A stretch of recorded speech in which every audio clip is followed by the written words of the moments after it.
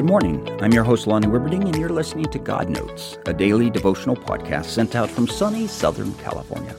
Today is Friday, October 13, 2023. We've all been there. We do something, then regret doing it, and we feel guilty about it.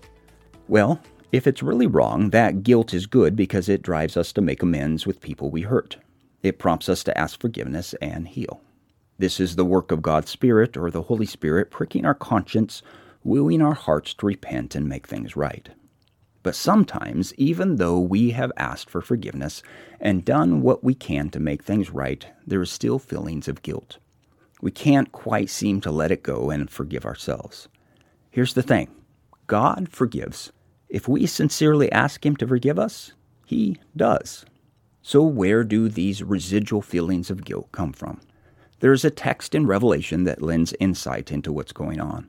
It's describing a battle between God and the devil. In Revelation 12:10 and 11, it says, "And the great dragon was thrown down, the serpent of old, who is called the devil and Satan, who deceives the whole world.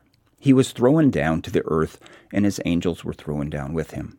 Then I heard a loud voice in heaven saying, 'Now the salvation and the power and the kingdom of our God and the authority of His Christ has come. For the accuser of the brethren has been thrown down, the one who accuses them before our God day and night.'" Did you catch that?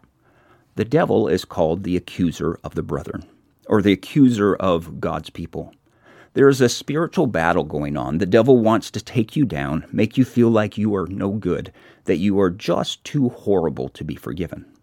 But God wants to take all that away. God wants to give you a life of freedom from your past. The devil wants to keep you in your past. So you have a choice.